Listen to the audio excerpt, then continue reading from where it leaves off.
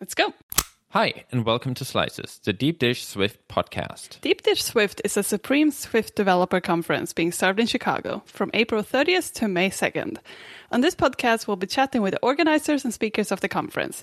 We're Kai and Malin, and in this episode, we're chatting with Danijela Vrzan, who's an iOS developer, a technical writer, and of course, a speaker of the Deep Dish Swift conference. Hi, Danijela. Welcome to the show. Hi, Kai. Hi, Malin. Thank you for inviting me. It's very exciting to be here. We usually start off with just asking you where you're from and where you live at the moment. Yeah, so I'm from Croatia, which is a small country in Europe, but I currently live in Toronto, Canada. Quite a leap. Yeah.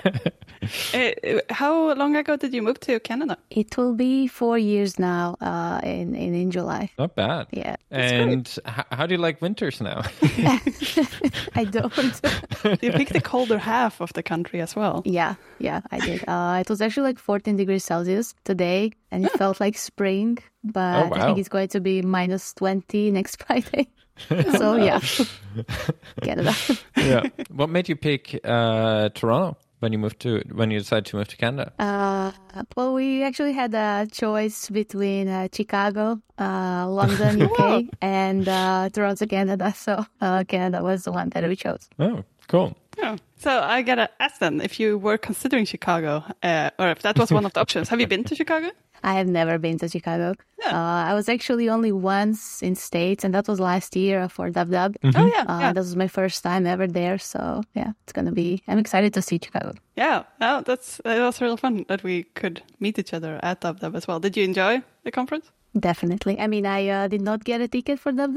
I was there just to be around people, to meet everyone. It was still a great opportunity to go. That's right. I do feel like I end up meeting people like around the conference. It felt like everyone was sort of part of the conference. I keep on forgetting who was there at which event. And they had the happy hour and all of these events around the conference. That was so cool. Yeah, that was super fun. If Apple would repeat the same format that they did this year, would you go again? I'm still thinking about it. My parents are actually coming in like July to visit us in Canada. So if I get a ticket, I'm definitely going, but I'm still thinking about it. Do it. It'll be fun. All right. So over to our next question. What do you do? What I do? Quite a few things. My 9 to 5, I work as an iOS developer for Bally's Interactive. And then when I'm not working, I'm working. So I write articles for Codeco. I also write articles on my personal website that I try to publish every other week. And I also work on my app, iOS app. And trying to keep up with Swift updates is another thing. That's awesome. How? That's a lot. How do you structure your day around that when you have? And also, how do you decide which article to write for your website versus Codeco? How does that work? Yeah. So the good part about writing for Codeco is we write a few articles a year.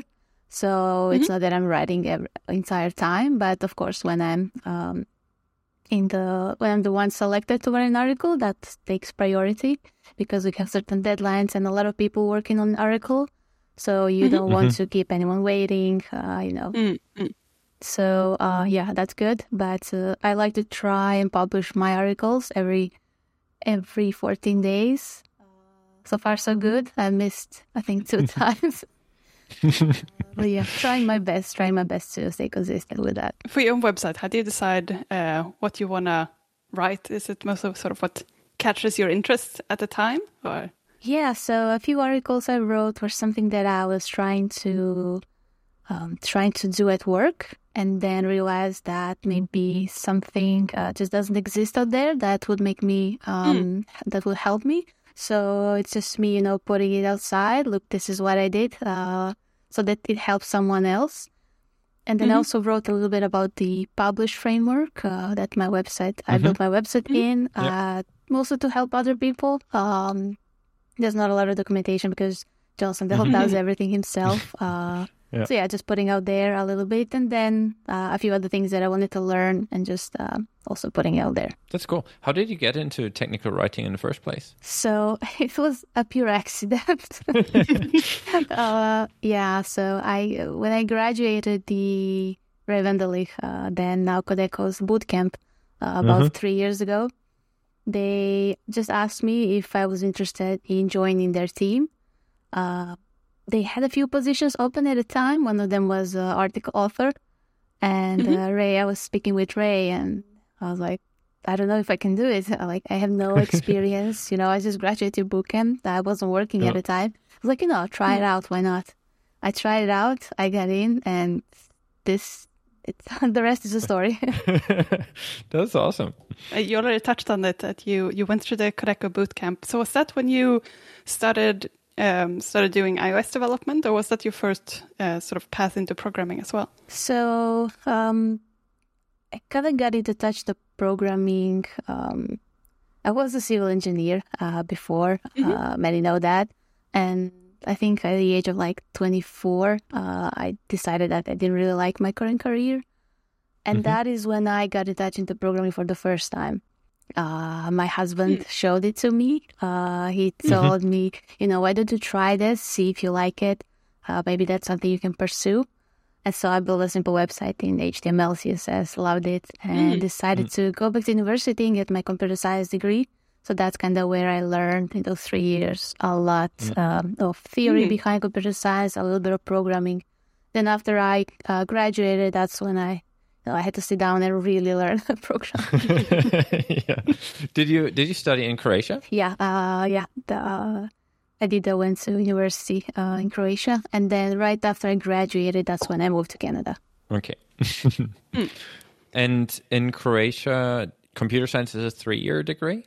Yeah, the bachelor's is 3 degrees, and then master's would be 2 years. And the computer science degree, is it more focused on sort of the theoretical part versus the practical programming part in Croatia? Yeah, there was a lot of theory. We even, I think, did assembly programming language. That was very interesting. A lot of math. I even had more math than I had civil engineering, which I thought was funny. Oh, wow. Yeah. But I mean, we did learn algorithms and the usual stuff, but it was very hard for me to understand programming.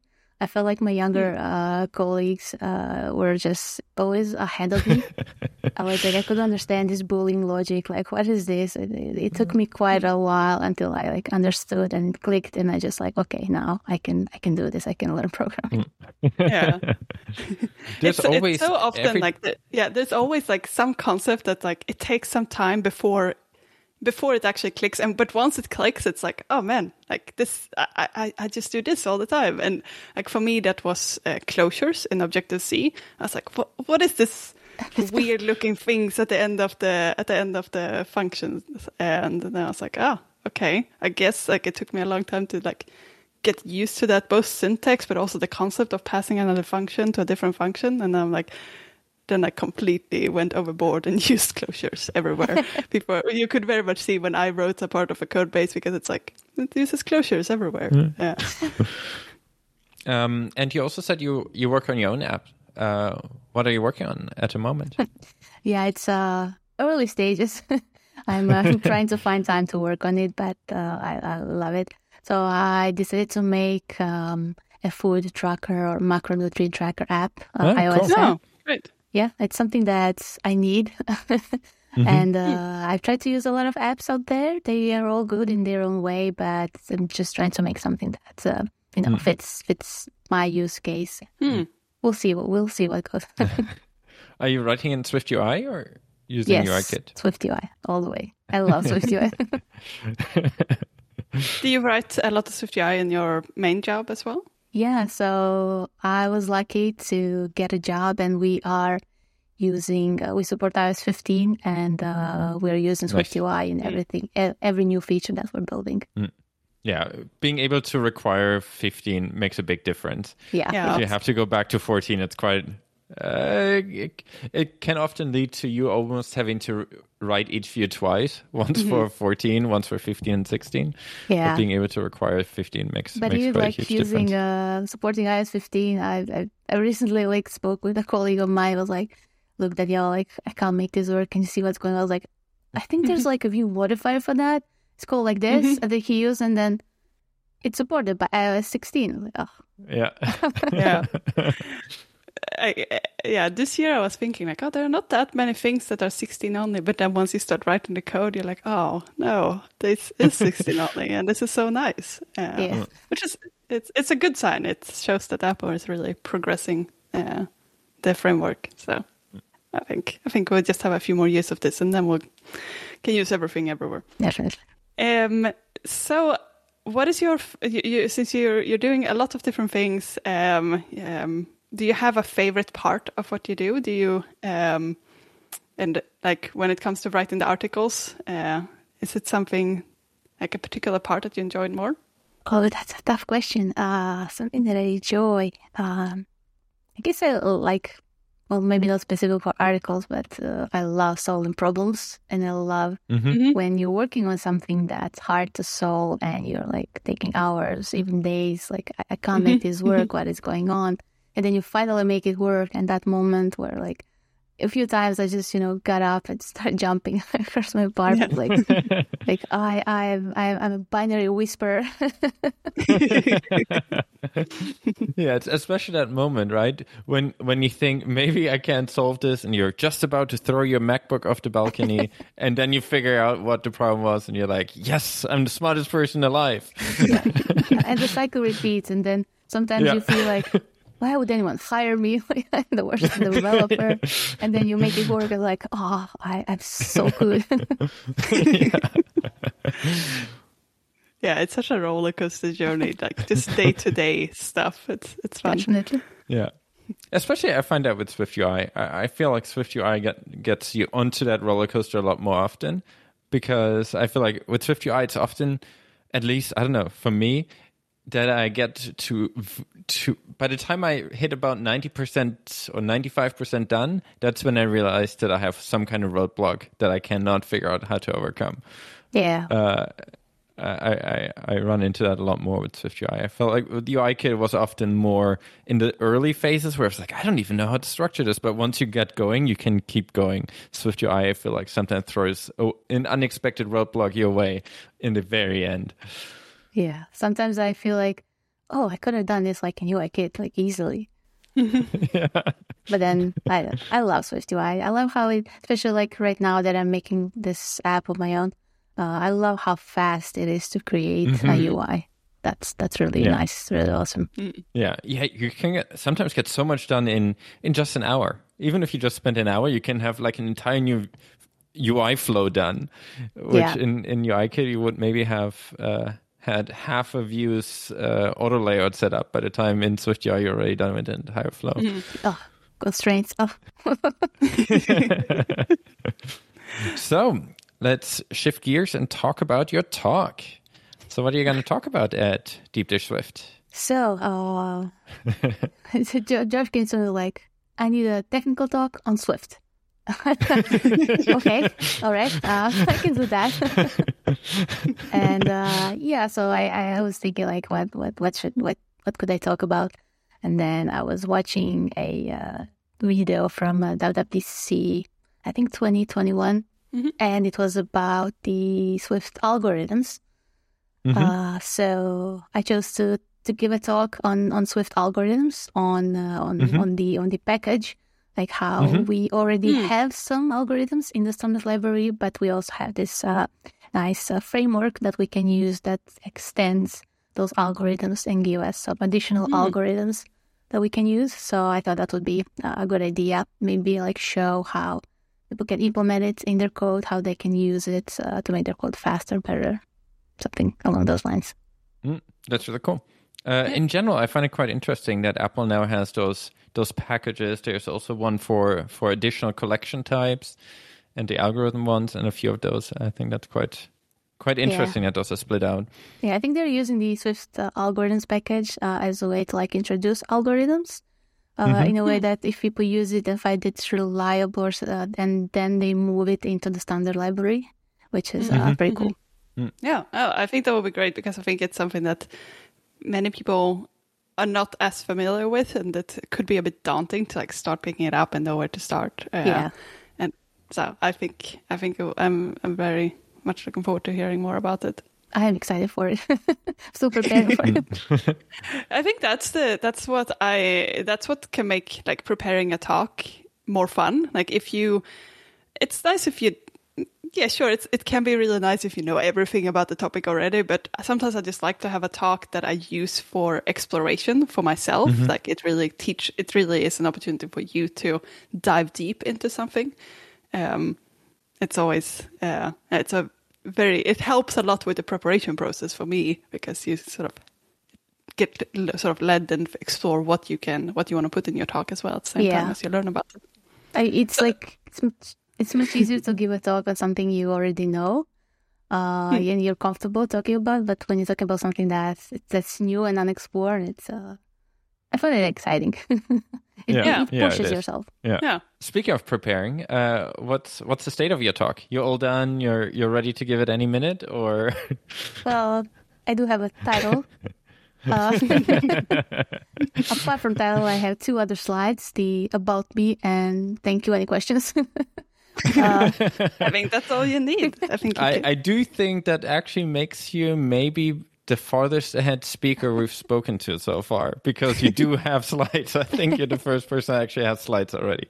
Yeah, I think I start with slides for some reason. I don't know. I just like to see it out there. I put a few slides out there. Like, okay, now I'm ready to start researching. So yeah, I've started researching. I do a lot of research, so there's a lot of documentation to go through on the package itself. But I also like to search Stack Overflow for questions people might have asked that relate to it. Blog posts, podcasts, YouTube videos, anything I can get my hands on to see what other people say about it, and I gather all of that, and then I'll start preparing my slides. That's really clever to look at what kind of questions people have about the topic. Seems obvious. I've never thought of that. No, I like that a lot. I might steal that for my future preparation. Yeah, please do. Makes a lot of sense. So what do you think after you have done sort of that exploration phase? Do you then start writing an outline, or do you tend to jump into like writing code examples directly, or what do you think? What approach do you think you'll take? Yeah, I'm still thinking about the approach for this talk. I was thinking of maybe having an app that I could like go through and refactor, but we'll see how that will go. So cool. I think it will be more like practical, and people can actually see it like in the work and maybe take more of it. But yeah, that's the idea I currently have, but we'll see how that will go in the end. Yeah. You also just gave a talk at iOSConf Singapore, right? Yeah. How did that go? Oh, that was so exciting. My first time in Singapore, first time in that part of the world. It was awesome. I would love to go back. I had so much fun. Spent a week there. The conference was amazing. I can really see why people have voted it one of the best conferences, iOS conferences in the world. The organizers are amazing. I loved it. It was so good. Yeah, that's awesome. Also, really good break from the harsh Toronto winter. Oh, definitely. Yeah, it's definitely on my list of conferences I want to go to and speak at in person. I was fortunate to talk at the online once, but then when I saw that it was in person, I'm like, I have a trip planned during the same time. Otherwise, I'd love to go. Yeah, I actually had a trip to Croatia like 5 days before that trip. So I just came back to Canada, been here 5 days, and then went to Singapore. It was my time zones were like very messed up. Yeah. All right, so I think we're getting to our rapid fire questions. It doesn't have to be rapid, that's why I do air quotes. But yeah, it's just sort of like some standard questions we have that we just where we want to get to know you more, and where we want to give people who are attending the conference a chance to have sort of like an icebreaker. So if you go up and want to talk to Danijela, you can talk about what her favorite iOS app is, or some of the truth and the lie. So yeah, the first question is, what's your favorite iOS app? It doesn't have to be current. It could be like a first generation or the first version of the iPhone, like an OG app, whatever you want to say. That's a hard question because there's so many great apps out there. But the one that I would like pick from all of them would be the Up Ahead app. Oh yeah. From Danijela, because I think that I was looking for a word to describe that app, but it's like just so delicious. It's so good. All of the patterns that he implemented. The app is so awesome with the custom UI he created. I love that app. And delicious is a really good word to use on Slices, the Deep Dish Swift podcast. Do you have what's your favorite Mac app? My favorite Mac app would be the Proximate app. Oh yeah. That's a good one. Yeah, so I can't live without it. I use it every single day. I love it. And what I also love about it is that it's an indie app. And it's like an app that's out there that everyone is using, every company, every developer probably. And I just love that app. Yeah, I had an opportunity to meet Noah in Singapore. So that's that awesome. was so awesome. And his team that's working on the app. So that was really cool. Yeah. And it's really cool because it's a really useful utility app, but it's also a really great Mac app. Yeah. And it shows some of the things that make the Mac so powerful. I think that's a great pick. So then that brings us to, what's your favorite iPhone model ever made? So I wasn't around iPhones for like quite a long time. My first iPhone was iPhone 7. And then after that... Wow. Now I'm curious. What did you use before? Android or just? I used Android, and I actually used the Windows Phone. Oh wow! Okay. Yeah. Just exploring what's out there. It was a fun year. But yeah, no, it's just. How did you like Windows Phone? I'm curious. Yeah, it was. I can't remember the model. What was it? What was the name? But it was quite interesting. It was in its own way. It's like you're holding a Windows but it's in your phone. Yeah. With all the tiles and I don't know. I quite like I quite like the tiles on Windows Phone. But my biggest problem was there were not a lot of apps.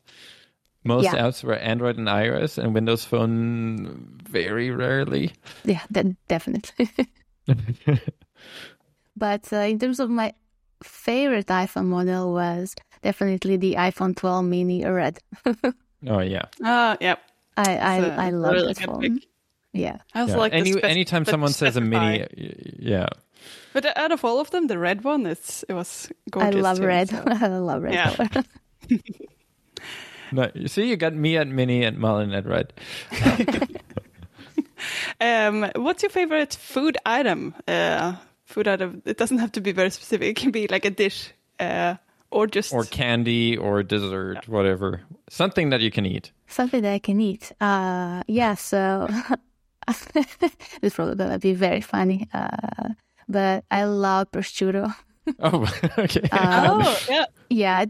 I know it's very specific, but it's just something I love. I love it. Yeah. Huh. Do you have a favorite Croatian dish? Ooh, favorite Croatian dish. So, I don't think like Croatians have a lot of Croatian dishes. Okay. Croatia is a very young country in a way, and we had like a mix of cultures. We have a lot of Turkish foods, Hungarian, Greek, but nothing like specific Croatian. Maybe one thing that I would say would be like something called cevapi. So it's a dish kind of like kebabs. Mm-hmm. So it's something that definitely if you go to Croatia, you have to try. Okay. I don't know if it's a Croatian dish, but I had a fried dough thing in Croatia once, and people at least locally told me that was a right. It is kind of like it's hard to describe. It's like dough dunked into a fryer, and it's kind of like donut but as a ball. Maybe that's not even Croatian. But something that comes to my mind would be like fritule. Is that it? No? something like that. Yeah. Yeah, I find it rather similar to like Timbits from Tim Hortons. Yeah. But it's better. Is that a Croatian thing, or is that just something that I happen to have in Croatia? I'm not sure if it's a Croatian thing, but I know there's a lot of it around like Christmas, especially. Yeah, I'm not quite sure if it's a Croatian thing. Okay. I'm horrible Croatian. I'll find out, and I edit it out if I'm wrong. All right. Speaking of being wrong and lying, the next rapid now fire you leave question. the segue, and now I have to keep me outing myself as a complete. All right, I'll give you a clear cut. So the next, the final Speaking rapid of fire always question. being right, like Kai is. The final rapid fire question. What are your 2 truths and a lie? I had a good thought about this one. So in no particular order, I was a semi-professional musician. I have a green belt in karate, and I know how to lie. Oh, it's very meta. I like that. Yeah, me too. Recursive. Yeah, now you get to my head. Yeah, that's a good one. I think that's everything we had. I just looked it up. It is apparently a Croatian dish. I was not completely wrong. There it you is go. a Croatian Christmas dish. I did All not right. know that. Good. All right. So that's everything we have for this time. Where can people find you online? You can find me online, still on Twitter, at the I like the Vrzan. regret you said that with. No, I mean, I like Twitter, but with everything that's been going on, but still there. Mastodon as well. On my website, DanielaVrzan.com. Pretty much everywhere I'm at the Vrzan, so GitHub, Twitter, Mastodon, everywhere. Perfect. Awesome. And we'll also put all of the links for that in the show notes. So thank you so much again for joining us for this episode. Thank you for having me. It's a lot of fun. And can't wait to meet in person at Deep Dish Swift. Oh, actually, we didn't ask. It's not really a question that we have on all episodes, but I am curious. Have you had deep dish pizza? I have not. All right. So definitely want to try it. Definitely. Yeah, me too. Yeah. Yeah. Do you like pizza when it's normal? Normal dish pizza? No, normal dish pizza. I've had different pizzas, like Neapolitan pizza. My mom used to make a pizza that's, I would say, like kind of deep dish, because it has like a very thick dough. But I love pizza. I mean, who doesn't? Yeah. Yeah, you're right. I don't know if I ever heard anyone who's like, I don't really like pizza. I think you should be suspicious of those people. All right, but yeah, I can't wait to try it as well, and to meet you again once we meet in Chicago. Yep, me too. I was getting sidetracked looking for Croatian dishes. Yeah, I see that. I see your eyes looking up something. Do you want to talk more about Croatian dishes, or should I do the outro guy? No, it's interesting. It's it's more of a mix than I expected in Croatian. It's a lot of that's because like food from all over the place. Yeah, Croatia was under a lot of how do you say, influences. Like we were under Austro-Hungarian, and then a lot of from like Italy, and so there's maybe like a few maybe Croatian dishes. All right, perfect. Thanks for listening to this episode of Slices. The Deep Dish Swift conference is happening in Chicago from April 30th to May 2nd. We have all of the links in the show notes below, and we will see you again in the next episode when we're going to chat with another amazing speaker. Thanks everyone for listening. Bye. I Nailed it. That's fine. It's getting worse every time. And this time I was like, I feel like we say the same thing every time. Should I mix this up? But the whole point is that it should be consistent. For me, like when I was reading your questions, I was like, the two truths and a lie was like tongue twister. I was trying to pronounce it for like half an hour. I was like, two truths, yeah. Yeah, it's kind of hard. Usually our podcasts are every time we're on a podcast it is deliberately unscripted, unscheduled, no concept, no structure, because we really like to freestyle and just see where we're going. And with this, it's double hard because we do want to have a structure because we want to fit it into like a time window, so it makes sense to have a little bit of a structure. Yeah. But also because we decided, hey, we should do this podcast, and then we started recording very quickly. We now start noticing a few things we want to tweak, but now we already recorded like 6 episodes. We can't change the format or questions now, because Man and I, we just talked about this morning. It's like, do we want to keep the True Truth and a Lie segment? But it would be kind of ominous if it would disappear all of a sudden, and we only ask 4 people for a lie for no reason. That's quite an interesting idea, you know. Some people can have like conversation starters at a conference. Yeah. No, that was the idea, but then everyone struggles with the lie. I was like, I don't want to force everyone to lie to people if they feel like they don't want to lie to people. Yeah, no, but I think it's fun. I feel more the pressure that I'm like, I don't want to record an episode about the conference and then completely forget to mention how to get conference tickets. Like, it's something that gets to me. I'm like, I need to remember this. So, and I think we did that. So. We're good at this.